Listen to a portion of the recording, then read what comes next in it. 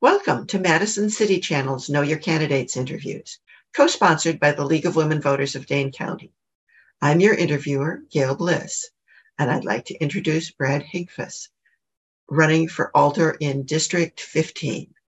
As we begin, I'd like to give you time for an opening statement as to your educational, vocational, and civic experience, which you have, which qualifies you for this office, and why you are running for alder. Thank you, Gail. My name is Brad Hinkfuss, resident of District 15. I view this opportunity to run for this position as one of service. I have been involved in neighborhood and city works for a long time, many years. I've lived in the neighborhood for over 20 years.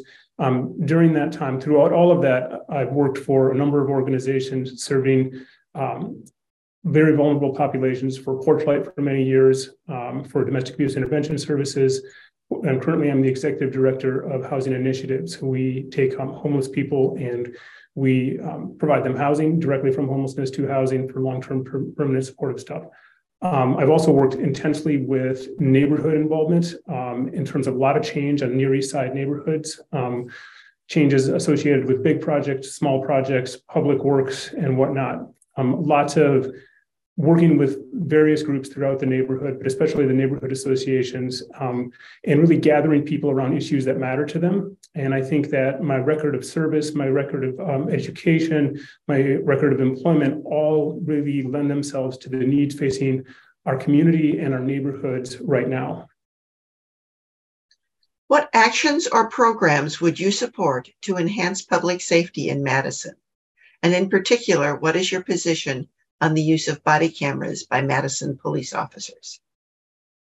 So in terms of promoting public safety, I think that public safety, and especially as far as the police are concerned, is largely a product of what are we supporting? What are the reasons for all of those police calls? What are the reasons that people may feel that public safety is ever being eroded in the first place?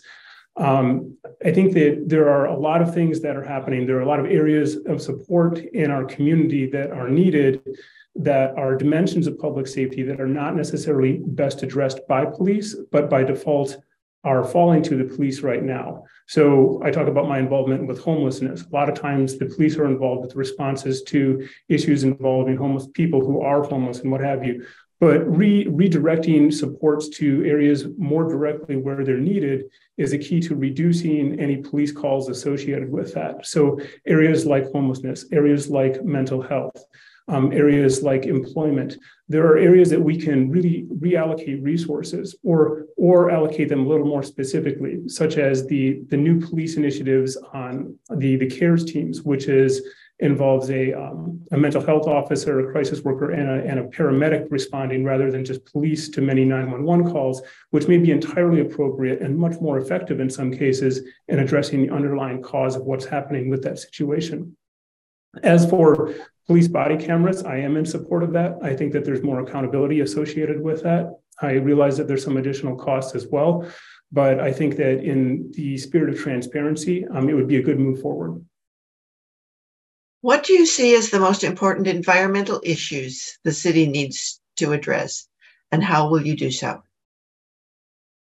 I think some of the most important environmental issues are that they involve our history. The history with, say right now, PFAS is a really big one. District 15 has Starkweather Creek running right through it. There's very high levels of PFAS that are there. It's making its way down. Well 8 has a history of contamination. These are issues that I'm very familiar with. And we again need to think about what our responses are going to be for those, especially as we grow.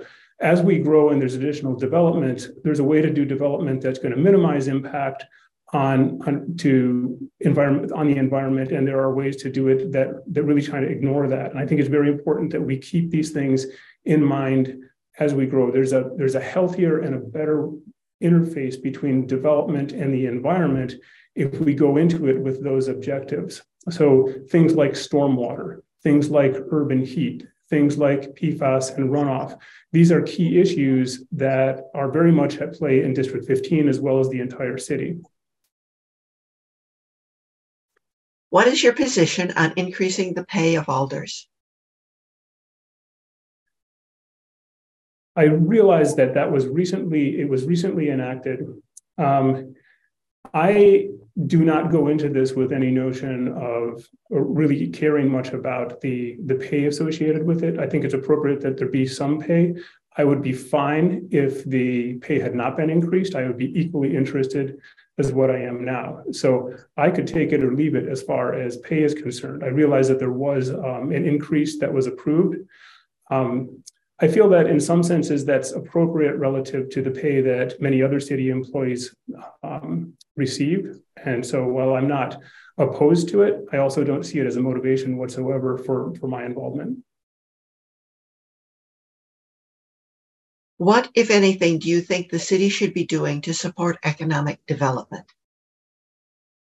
I think the city plays a crucial role in economic development. The city is able to use a limited number of tools. While it's not the actual businesses or the engines of it, it creates the environment in which economic development will flourish or it will not. And there are lots of examples of things the city has done that has really fostered economic development, say along East Washington Avenue corridor, or what's being proposed for the area between Park Street and Fish Hatchery Road, say the creation of TIF districts to foster greater reinvestment in those areas so that development is more likely to happen, including BRT, where as the city aligns things or puts programs and incentives in place, private industry responds and employment follows and things really can take off. I think there's a good history of that. Madison is very successful. Dane County is very successful relative to the rest of the state. I think we've got a good thing going. I think we need to continue to stay attuned to that to keep that good thing going. How do you see racial disparities impacting constituents in your district? And are there any actions the city should take to address those? I think there are racial disparities. I mean, this is the reality. We've got a history of people based on race that have been disenfranchised and those that have not. And the city needs to take proactive, positive steps to try and bolster and facilitate those who have been historically disenfranchised to get them more on board, to empower them to do more, to improve their situation in life. I mean, the numbers kind of tell the story.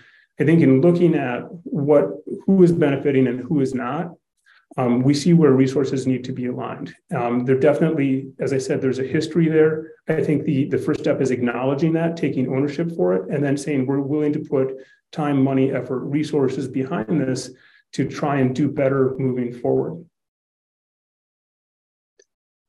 What are the most critical issues you see facing the people of your district, and what would you propose to address these? The city is caught up in an awful lot of change right now. And the thing that people are seeing the most is the cost of housing and the cost of living in general. I think that District 15 is no exception to that. As a matter of fact, some of the east side areas, D15 in particular, have a lot of potential to see quite a bit of change. That change needs to happen not only by matter of city policy, but involving all the residents who live there. I think it's critical. I think the best decisions are made when you involve the people who live there, along with city directives and city policy. We come up with the best solutions, the best things. So when it comes to housing, for example, the cost of housing is just unbelievable, and there's a real shortage of housing. So when we think about housing, where should that happen? Along what lines? How can the people be involved in the decisions about that, as well as the affordability, the nature, the size of the housing, the location of it? Those are things to which there is no set answer, but the best answers will come by involving the people who live there as part of a truly comprehensive process. What would you like to say to the viewing audience as we complete this interview? I'd like to say that, number one, thank you for the time. I've got a long history of really strong involvement in this community.